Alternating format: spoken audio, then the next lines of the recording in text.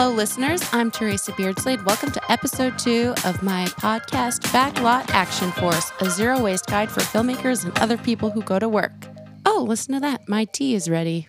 This week's episode is titled, Howdy from My Mountain of Waste, because I have been trying to cut back on waste for weeks. As I kind of talked about in the first episode, it's important to understand your relationship with things. How do you use it? When do you toss it aside? And my relationship status is complicated. Hey! Well, that was my boyfriend. He thought I was talking about him. But we resolved that little domestic issue. And last week we talked about some basics. Start carrying your own water bottles, your own coffee mugs, your own containers, that kind of stuff to just deal with basic disposables in the food sector, which is something that we all, for the most part, have control over. I've always carried my own mugs. However, there have been a couple times recently where I didn't have access, and there I was sipping my Moroccan mint out of styrofoam. I keep forgetting my Tupperware and my silverware. I keep forgetting my reusable bags. I bought mesh produce bags from Amazon because I don't shop in real life. So, of course, it comes in a box that's absurdly large and is stuffed with plastic. I keep trying, yet everywhere I turn, there's just more stuff. But here's some stuff that I have succeeded in. Number 1, making my own face wash. It's literally the easiest recipe ever. 1-to-1 coffee and liquid Castile soap. Get a giant bottle of liquid Castile for $16. You'll be using a lot of it once you find out how much other stuff you can use it for. So 1-to-1 coffee and liquid Castile. I like to add tea tree oil because I have acne-prone skin, but it is a really good antiseptic. Vitamin E for moisture and natural preservative. I have not bought face wash for over a year, and my skin is awesome. And I pretty much just spent $25. I will never, ever be without vitamin E or tea tree oil in my apothecary ever again. Also, I have an apothecary now. That's something that just happens when you start going green.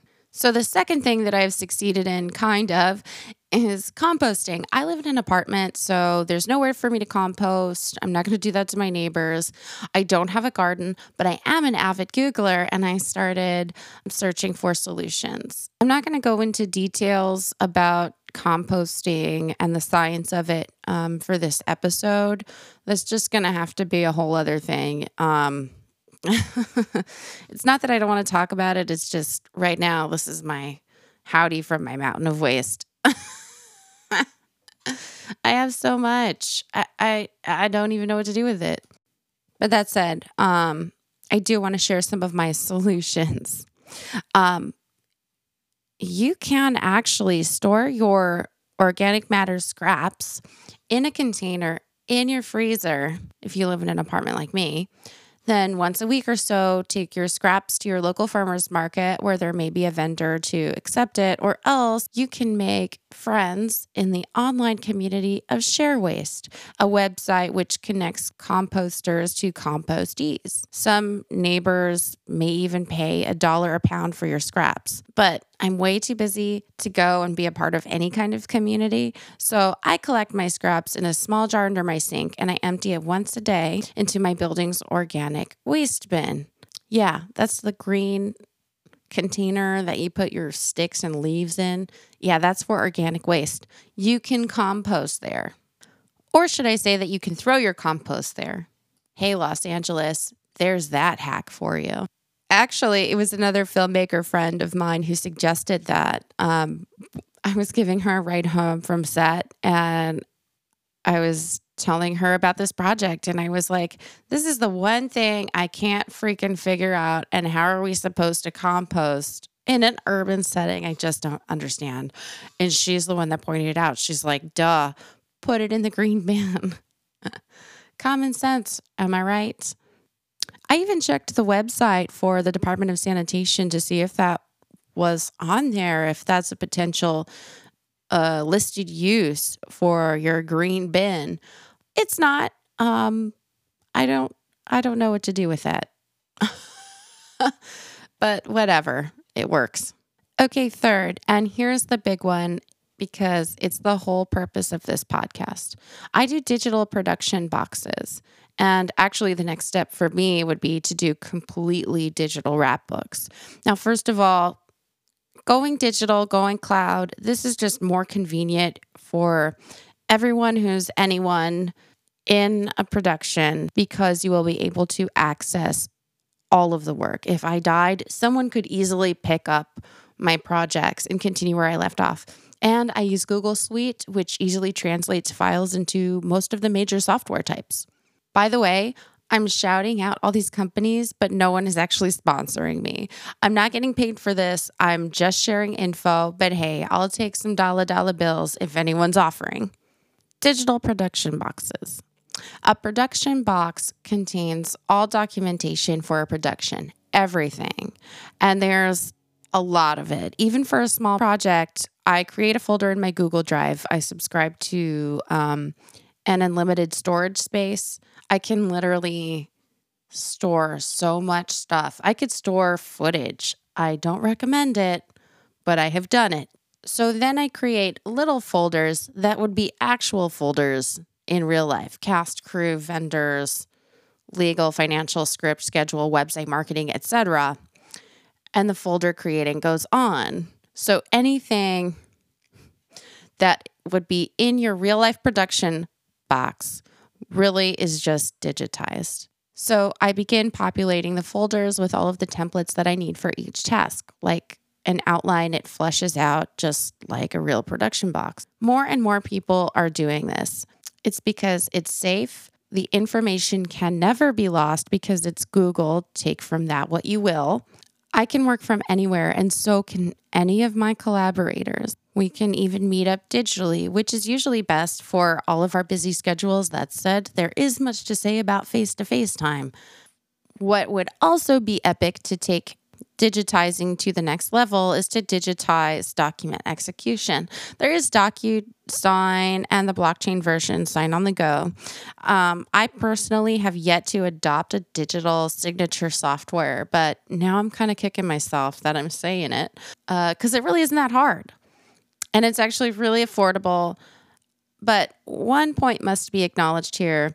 A lot of your cast and crew will be happy to participate in a digital onboarding system. However, depending on the payroll company, this can be time-consuming and really, really obnoxious, especially since most people are out in the field on one job or another or prefer the simplicity of start paperwork in paper form, and it really is much simpler on paper. The other thing is that you may not have access to do digital onboarding or digital start paperwork when you're on set. And oftentimes that is the only opportunity you get to be with your cast and crew for this process. Changing habits. Ugh. I personally despise diets, regimented exercise, discipline. Change is hard for me. I try to switch something up and then I turn around and I have another mountain of recycling. And I've purchased a number of sliced cheeses, which come with ridiculous packaging, but it's so delicious. Sam, the love of my life, who you met in episode 1, does not subscribe to my lifestyle. So slowly but surely, I'm working on slyly replacing our disposable habits, which has worked. I think I finally got him to stop buying bottles of lotion, and I found a store which sells bulk goods.